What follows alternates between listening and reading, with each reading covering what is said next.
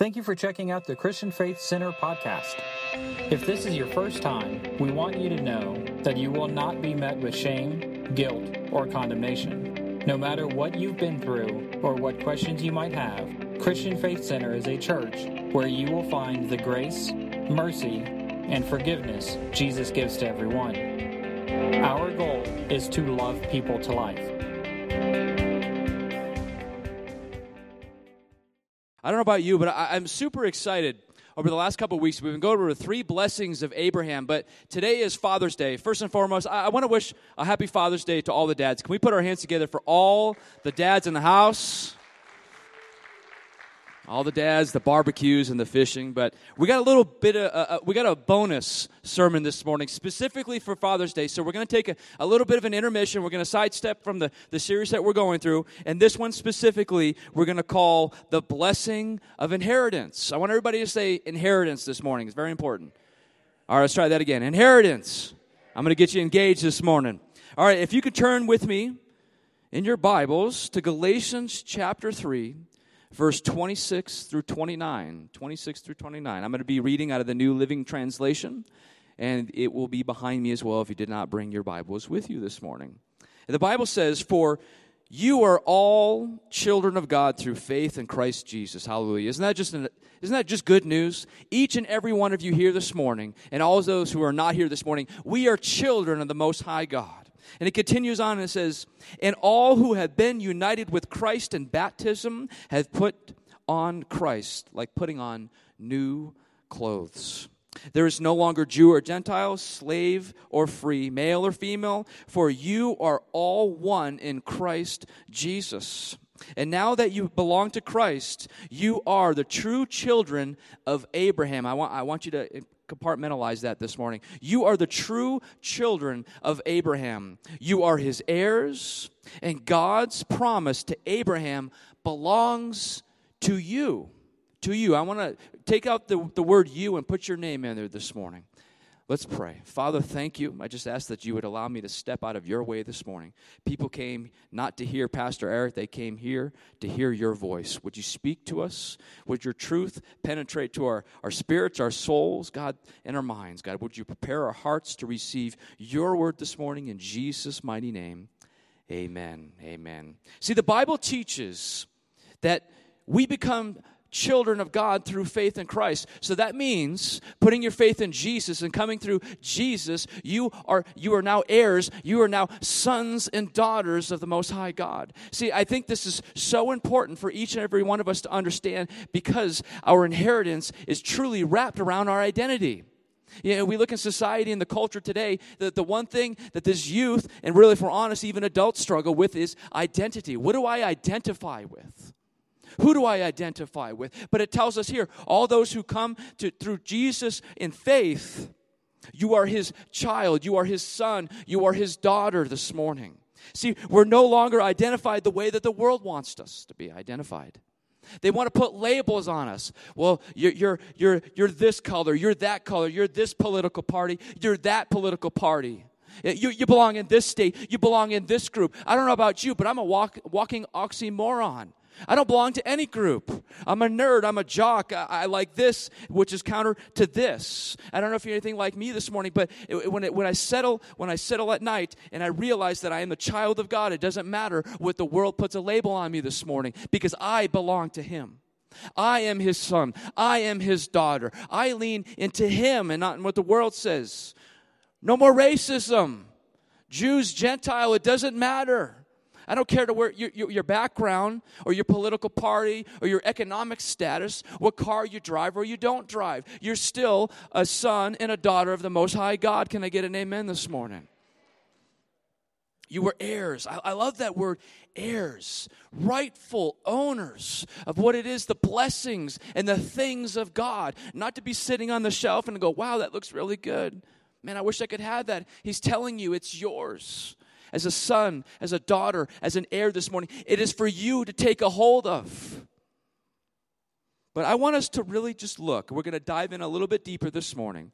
I want to look in 3 different areas that Abram fought for. And really, if we're going to be honest this morning, areas that we need to fight for in our own lives, for our children, for our family, for our country, these specific areas that we need to be contending for, if you will, in our lives. I'm going to be in Genesis chapter 14, Genesis, the first one in the Bible. 14, starting in verse 12. The Bible says this: "They also captured Lot, Abram's nephew, who lived in Sodom, and carried off everything he owned. But one of Lot's men escaped and reported everything to Abram, the Hebrew, who was living near the oak grove belonging to Mamre, the Amorite. Mamre and his relatives, Eshcol and Aner, were Abram's allies. When Abram heard that his nephew Lot had been captured, he mobilized the 318 trained men who had been born into his household. Then he pursued Kedolaomer's, I got that right, Kedolaomer's is how it's pronounced, army until he caught up with them at Dan. There he divided his men and attacked during the night.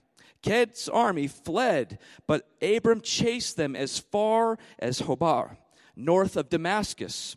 Abram recovered all of the goods that had been taken, and he had brought back his nephew Lot with his possessions and all the women and other captives." The first area that Abram fought in that I want to discuss this morning is this. Abram fought for his sons. Abram fought for his sons. But before we go a little bit further this morning, I want us to realize something. The idea, the concept of master and servanthood in Eastern culture at this time. See, I understand in American culture, masters and servanthood has a negative connotation because it was abused in the form of slavery. People, a select race, a select group, and they were abused. They weren't taken care of. They weren't loved. They were drunk through the mud. They were sold. They were not taken care of whatsoever. So in American culture, this seems like a foreign concept. But at the time in Eastern culture, they were considered like family. They were taken care of financially. They were loved. And matter of fact, a slave in Eastern culture in this time, if the master had no children of their own, the slave would inherit everything. That's how much they loved, and that's how much they cared for them. But the master wasn't just mastering over them, if you will, and dictating to them. And obviously there was a place in each and every one of their lives, but they were all family. And here's this, and even if a slave was born into the family through a slave, that child still belonged to the family. Now, you put that in context this morning. We all entered into a relationship with Jesus, right? We were born again because of Jesus. Born into the family, adopted into the family, if you will. We were slaves to sin, but thank goodness for Jesus Christ, because we are no longer slaves to sin. Can I get an amen this morning? But we were adopted into his family. We are loved. We are taken care of. Pastor Matt was saying eloquently this morning that, man, we are taken care of beyond our understanding. Regardless of what you're going through, regardless of your sorrow, your struggles, whatever it is that's on your heart this morning, understand that God hasn't forsaken you. God hasn't left you this morning. He is right here next to you this morning, encouraging you, saying, I'm with you. Just lean on me. I understand what you're going through. Jesus understood. There ain't nothing that you're going through that Jesus had not gone through. That's what I love about my God. He sent his son in a relational way that he could relate to us in our struggles, in our fear, in every area of our life. Man, you've been betrayed. Guess what? Jesus was too. You've been hurt. Jesus was hurt. You wept. Jesus wept. He understands where you're going through this morning. I want us to look really briefly in John chapter 1, verse 12. And it says this, but to all who believed him and accepted him, he gave the right to become children of God. Did you hear that? The right. You have the right as a child of God to enter into the blessings that were from Abraham because of Jesus Christ that are now bestowed upon us because of our faith in Christ Jesus. You are a child of God. You're going to hear that over and over again. You are a son, a daughter, an heir of the Most High God. In Romans chapter 8, verse 14, the Bible tells us, for all who are led by the Spirit of God are children of God. So you have not received a spirit that makes you fearful slaves. Instead, you received God's Spirit when he adopted you as his own children. Now we call him Abba, Father. Abba, Father. Everything that we believe, everything that believers come into and that we walk through, this truth of God and what he has done for us, that we are adopted by him because of the blood of Jesus Christ. We are children. See, we're not just sinners God saved. I understand that Jesus died for sins, but you got to understand he died for you specifically and individually this morning, not just for your sins. He's adopted us as his family, his daughters, his children. But see, you're not somebody that God just tolerates. Like, hey, there's Johnny again. I guess I'll give him a pat, encourage him on the way, man. No, you make mistakes, and God still encourages. He still loves you. And he says, man, get back in there. Get back up. I'm here encouraging you behind you this morning. Maybe you're on the mountaintop, and you're just praising him. He's still with you. It doesn't matter where you're at in life. It doesn't matter what season you're in. He's with you this morning. You know why? Because you are his child. You're not going to abandon your own child simply because they make a mistake. Oh, you made a mistake. You're on your own. Peace out. No, you're supposed to be there. You're supposed to encourage them. You're supposed to bring them in and say, okay, this is what we do. This is how we just learn from those things. We don't just abandon them this morning. See, the enemy will always, always, always seek an opportunity to make you doubt God's love for you. He's a punk. This is his tactic. He's going to make you doubt at every chance. He's going to make you doubt like, oh, God doesn't love you. God doesn't love you. And the reason why he does that is because your identity is attached to that. Your identity is attached to your inheritance. Your identity is attached to what it is, to whom you put your identity in. And that should be Christ Jesus. But if he can get you to sway a little bit and you start identifying in weird things or identifying in the way that the world wants you, your destiny, you start kind of doing this. You kind of do some side turns. You got a lot more weeds to pull in your life this morning. But he will always seek an opportunity to make you doubt God's love for you. You ever hear this? Maybe you hear it in the back of your head. Maybe you heard it from someone else. Man, if God loves you, why? If God loves you, where is he? If God loves you, how comes? That's the enemy. There's nothing short of that. That is the enemy trying to speak negativity in your life, trying to speak death into your life. Because he's a liar. There's nothing that he says is true. A half-truth is still a lie. If it's not the word of God, it's a lie. And the enemy's trying to lie to this generation, trying to lie to our children so they can attach their identity into something they don't need to be dabbling in, something they don't even need to be identifying with. I believe in my heart that many of the struggles that our youth and our young adults are dealing with today are simply because of whom they identify with. Do they identify with this crowd? Do they identify with that crowd? Or do they identify in Christ Jesus? It's getting quiet in here this morning. But the devil he's just trying to steal, kill, and destroy. But he wants to go after your identity. Because, man, if he can tweak that, he can get into your family. He could put a wedge into your relationship with your spouse. He could put a wedge into a relationship with your children because you guys are on different pages this morning. But he'll go right for your children. The devil will say, if you're the Son of God, where is he? Why didn't he heal you? Why didn't he heal? If he really is there for you, why didn't he show up? Why are you struggling with this? Why are you still wrapped up in this? See, he tries to cast blame. It's his only tactic from the beginning. Cast blame. Prideful nature. But see, you got to understand something in a real way. Jesus had to deal with this as well. Jesus, in John chapter 8, verse 41, had to contend for his own identity. He was called an illegitimate son. Even he had to contend for his own identity. 100% man, 100% God on earth had to contend with man that he was who he says he was. And that is the Son of Almighty God. But see, Jesus fought this battle, and I'd like to say that you're not, but you are as well. Contend for your identity, but more importantly, contend for the identity of your children and your grandchildren. Remind them to whom they belong to whom they should be seeking, and to whom to set the foundation and the rock for them to stand on in their life. But you got to contend for this. It's not based on how good you feel, how good you look, how spiritual you feel. It has nothing to do with that. How much you have done. It's not works-based. It's grace-based. But you got to understand something, that you are the son and the daughter of the Most High God. When my daughter falls short, makes a mistake, she's still my daughter. She's not excommunicated and all of a sudden, you're somebody else's now. That's somebody else's mistake. She's still mine. When we make mistakes, we're still his. Come on. But here's the difference. My daughter knows that I love her, but my God is constant. My emotions and my responses might go like this, but my God is a rock.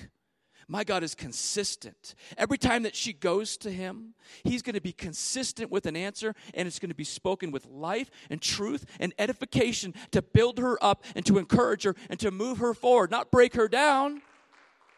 But her God, her rock, will always be with her.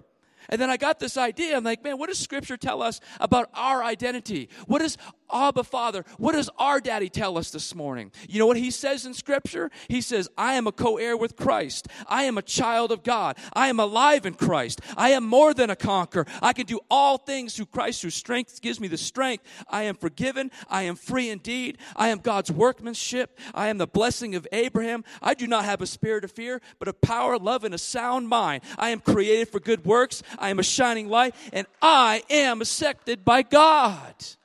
You are accepted by God. Just simply coming to him, broken, on your knees, saying, God, I am broken. I'm destroyed. I'm at the end of myself. And there he is, from his perspective, being the Most High God, no one above him, no one greater than him. So he has the perspective, and he could put a hand down and say, come on up. Let me help you up. I see what you're struggling with, but would you just reach out to me this morning? But our identity is so wrapped up in our inheritance. But we have to understand that you cannot walk in the inheritance if you don't identify with the one who gave it to you. I'm going to break it down in a real sense. When my mom, when she's old and she passes on, it usually works out, I'll get whatever inheritance that she passes on to me. But you know what? If I didn't identify as her son, I wouldn't receive her inheritance. You follow me this morning? So if you want to receive the inheritance, if you want to receive the blessings, if you want to receive what God has for you and for your children and your grandchildren and your great-grandchildren, you have got to identify with the Father. Everything that you do, everything that you say, the way that you walk, the way that you talk, the way that you live, it's important.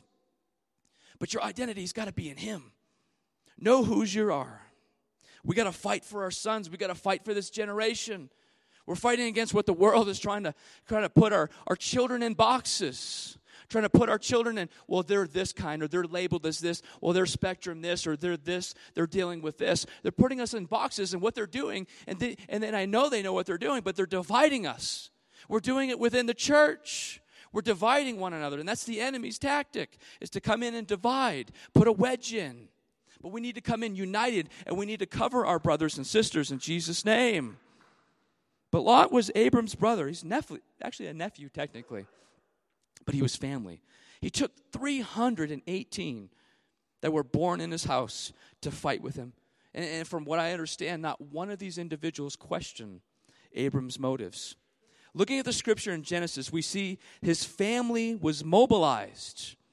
Come on, when somebody gets far away from God, now, I don't know about you, but I understand this concept well-being in the military. If somebody has fallen or injured in the battlefield in the military, we go to great lengths to make sure that we obtain that person and we don't leave that person for the enemy. So why are we doing that as a church?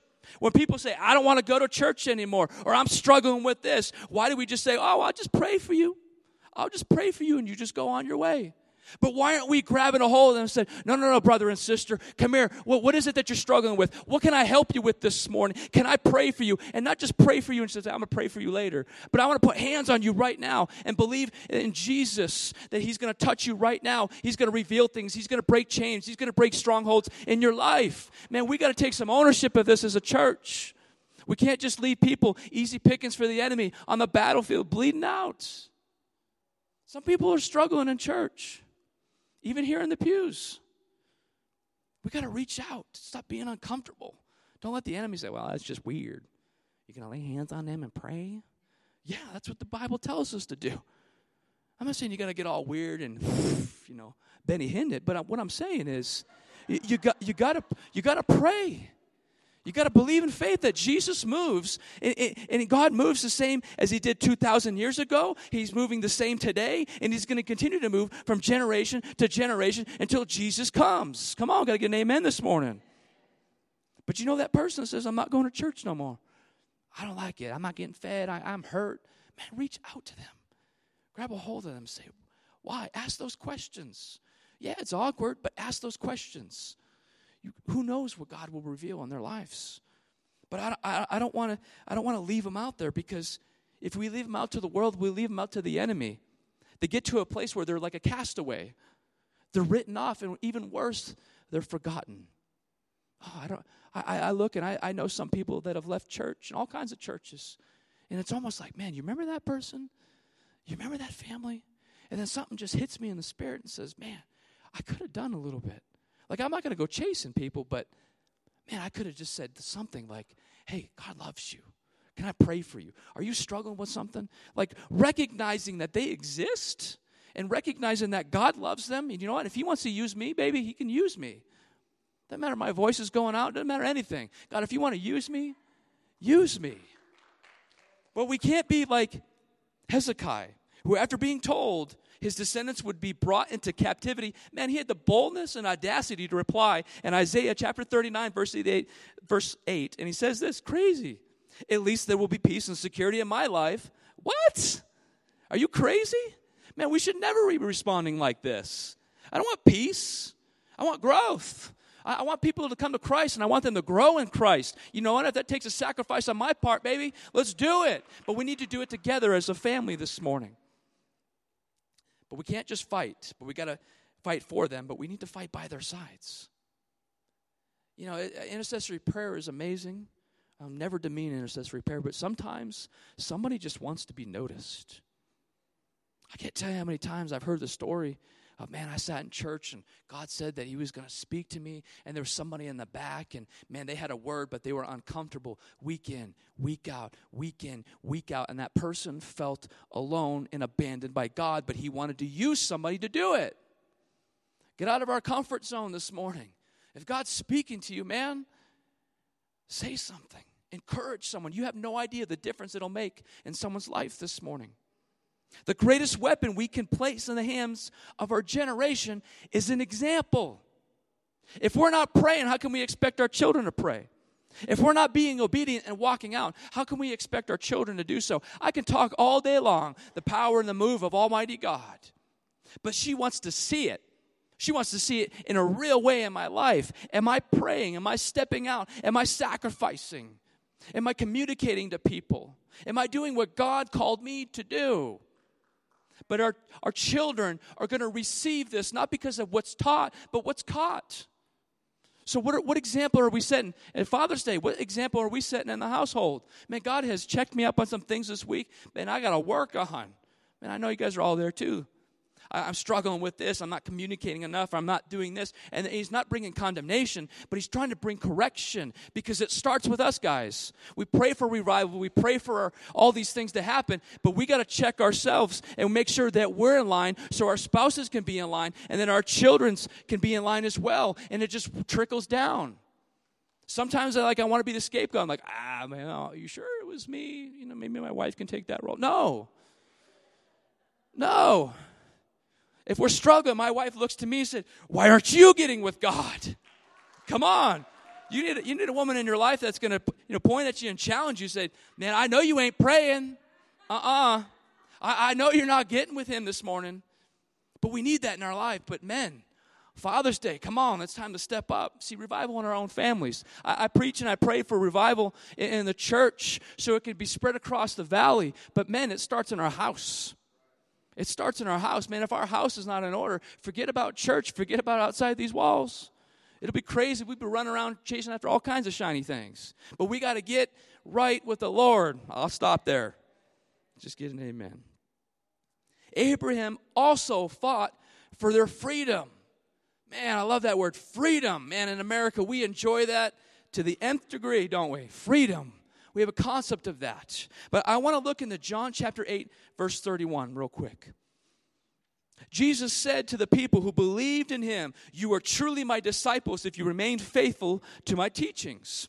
And you will know the truth, and the truth will set you free." Praise God. "But we are descendants of Abraham," they said. "We have never been slaves to anyone." "What do you mean? You will be set free?" Jesus replied, "I tell you the truth," man. Jesus speaks nothing but the truth. "Everyone who sins is a slave of sin. A slave is not a permanent member of the family, but a son is part of the family forever. So if the Son sets you free, you are truly free."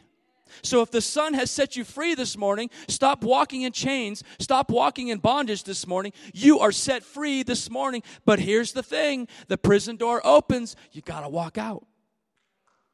You got to walk out. Don't look around and say, "Man, I was pretty comfortable in here for a little while." Get out. He wants to give you the boot. You're free, set free, live your life in that way. I want to look at Galatians chapter 5, verse 13 for a moment. "For you have been called to live in freedom, not in bondage, not in slavery, but in freedom. My brothers and sisters," us, each and every one of you here this morning. "But don't use your freedom to satisfy your sinful nature. Instead, use your freedom to serve one another." Abraham's family was literally being hauled away by evil people, led by evil people, hostages. But man, he was willing to fight for his family. Are you willing to fight for your marriage? Are you willing to fight for your children? Are you willing to fight for your city? Are you willing to fight this morning? Co-workers, man, families, friends, I don't care who it is. I want them to be set free from the devil. I want them to be set free from the bondage and the addiction and the habitual circles of being in prison because my daddy was in prison. Man, I'm done with that in Jesus' name. But it's going to take us to be mobilized, to pray on their behalf. Man, we got to take some risks.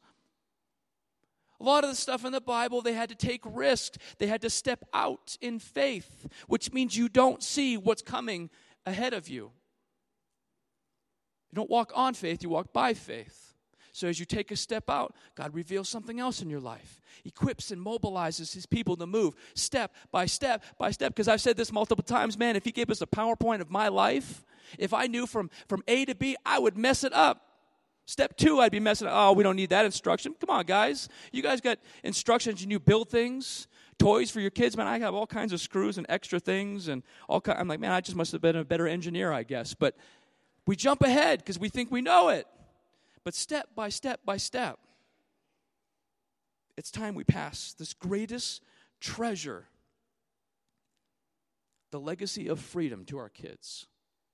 See, I teach my daughter the value of freedom in 2 different ways. The first way I teach is the value of freedom that we experience here in the United States of America. This is one of the freest countries in all of the world because of sacrifices for men and women in uniform. But most importantly, so she understands the freedom that she enjoys, and she realizes how blessed we are as a nation that we get to do what we do and worship the way that we worship. But she needs to understand that we have been set free from sin, that we have been set free from bondage, from addiction. If you just lean on Jesus Christ this morning, we have been set free. That's what I want to pass on to my daughter and for her to pass on to her kids. I want to fight the battles that I'm fighting, and I want to win them in Christ Jesus because she's going to have her own. She don't need my baggage. She don't need to be fighting the same fight that I was fighting, because if she is, that means I wasn't being a good example. I wasn't severing ties in Jesus' name. I wasn't severing generational things in Jesus' name. I was setting her forward and saying, Jesus, I'm working on my stuff, but man, get her up. I want her to do better. Come on, parents. We want our kids to do better than we did, right? But be an example. Lay out a foundation of freedom. Teach your children. You can pass down those chains. That's easy to do. Pass down your baggage, your junk, your debt, your life. Or we can pass down change. Say, man, my dad was this way. We were broken as a family, but we stood on the firm word of God and said, from this point on, we are going to change it. We're going to walk out God's will. Therefore, when you walk it out, it'll be easier for you, and you will continue to move forward for the destiny that God has for you. But we got to set that foundation. So you're free this morning. It's so important. I don't want to pass down chains. I got some startling statistics. 70% of all children whose parents are in prison or in jail go to jail themselves. This needs to be severed in Jesus' name. Addiction, self-destructive behavior. You are more likely, 80% likely to pass that on to your kids. Man, so don't tell me that your life doesn't matter. Man, your first ministry should be your family. It does me no good up here to preach and have people come to Christ if my family is lost. If my child doesn't know God, that's on me. If my wife turns away from God, that's on me. Guys, that's on us. Your first ministry is your family. But how we live and the choices we make matter for generations to come. I want to live free. I want to live for Christ this morning. I want my daughter to have excessive freedom. I don't want her to ever have been in chains or in bondage or have strongholds built up in her life. I wanted that stuff to come down in Jesus' name so she could walk out her call, the call of God in her life. But it starts with us to walk in the freedom. Let's not pass down the debt. You know, I saw this picture the other day that, you know, you got your mom or your grandma, and they got the garage that starts opening up, and they look, and all the junk, this is all yours someday. I don't want to pass down that stuff. All that stuff they didn't want to throw away or sell at a yard sale. Right? Come on. We can get. I thought it was funny. Apparently not. Lead balloon pop. All right. But let's not pass down junk. Let's pass down the blessings. Let's pass down the word. Let's pass down the truth. Let's pass down a foundation they can set their life on this morning. Could I get an amen this morning? Abram fought for their true inheritance. True inheritance. I want everybody to say inheritance this morning. See, we see that in Genesis chapter 14, verse 21. King Sodom told Abram he could have all the goods he recovered, all the riches. Man, that must have been so much. The shiny coins, the possessions, so much to offer. But see, what I like and what I see in Scripture is we see a different response than I think we might in the world today. Abram refused to receive from man. He said, I only want what God has promised me. So therefore, you can't take credit for what I'm walking in. You can't take credit for the possessions that I have. Only my God can take care or provide for the possessions that I have and take credit for that this morning. God's inheritance. I want God's inheritance. I don't want man's inheritance. I don't want my mom's garage full of junk. I want the Word. I want the living Word to breathe over me and to change my life, to bring correction, and to encourage me, and to lift me up this morning. But see, Adam didn't say, I want to be rich. He said, I want God. I want what God has for me. Abram wanted everyone to know that his strength and his inheritance only came from God, God alone. See, the tithe stakes the claim to the whole thing. The principle of firsts that Pastor Matt was talking about when we were receiving the offering. It's so important. It's not just the concept of I'm just giving, but it's putting God first.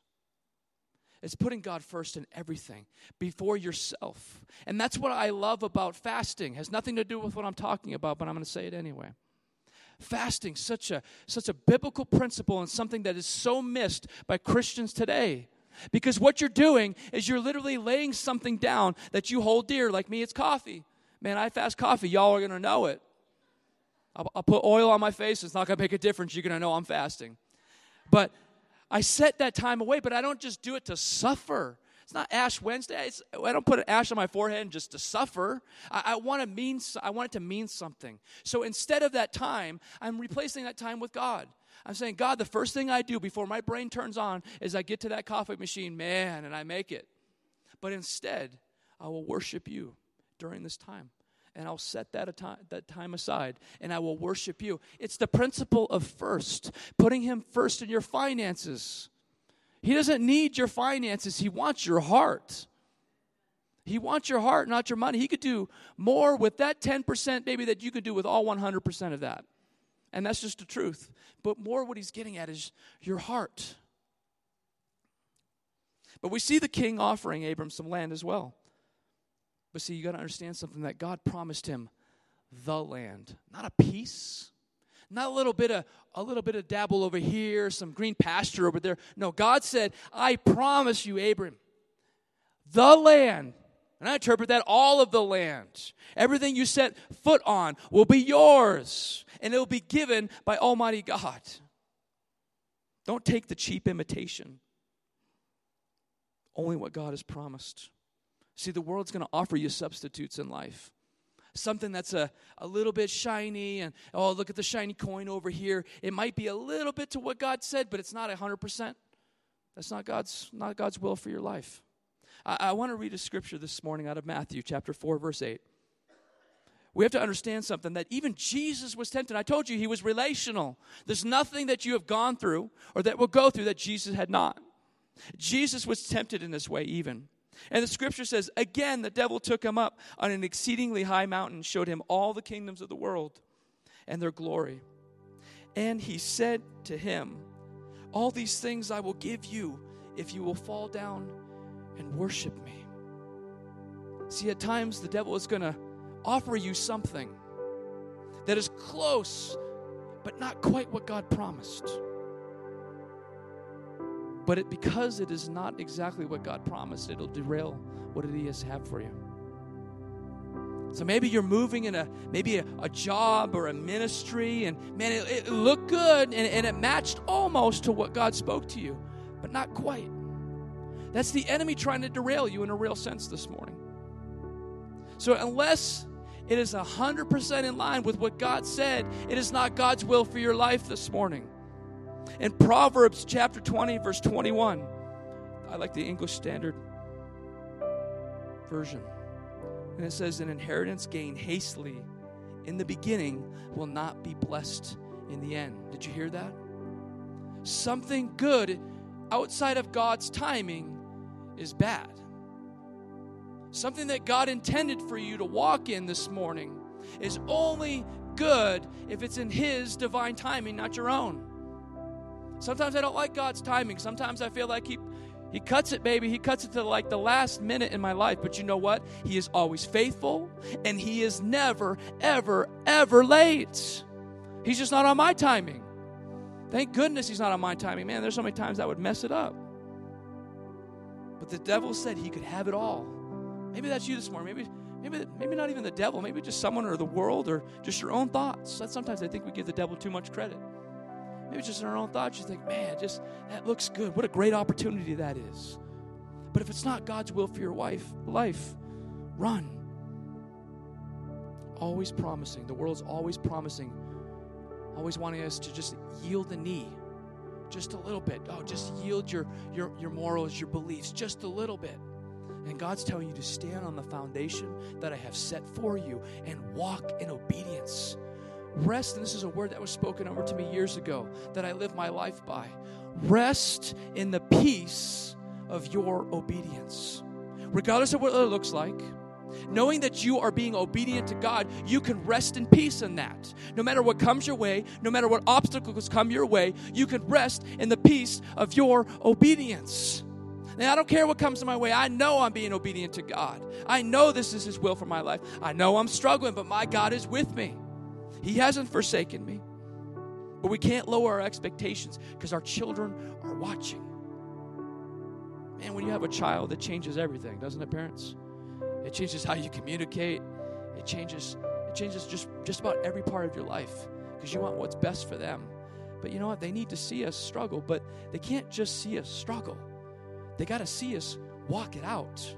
They have to see us with our faith and walking it out to the end and seeing the end result. Not just the blow up or not just the frustration or not just the whatever, but man, they need to say that there was restoration on the other side. So no matter what they go through in life, they don't have this skewed version of, well, I'm just going to struggle my whole life and I have nothing to lean on. But they need to lean on God. And knowing maybe I'm in an argument, I'm in a frustration point in my life, but I serve a restorative God. I serve a God that is faithful. But all the things that I can pass down to my child, I want to pass down the things of God. In Matthew chapter 6, verse 19, it says, "Do not lay up yourselves treasures on earth where moth and rust destroy, and where thieves break in and steal.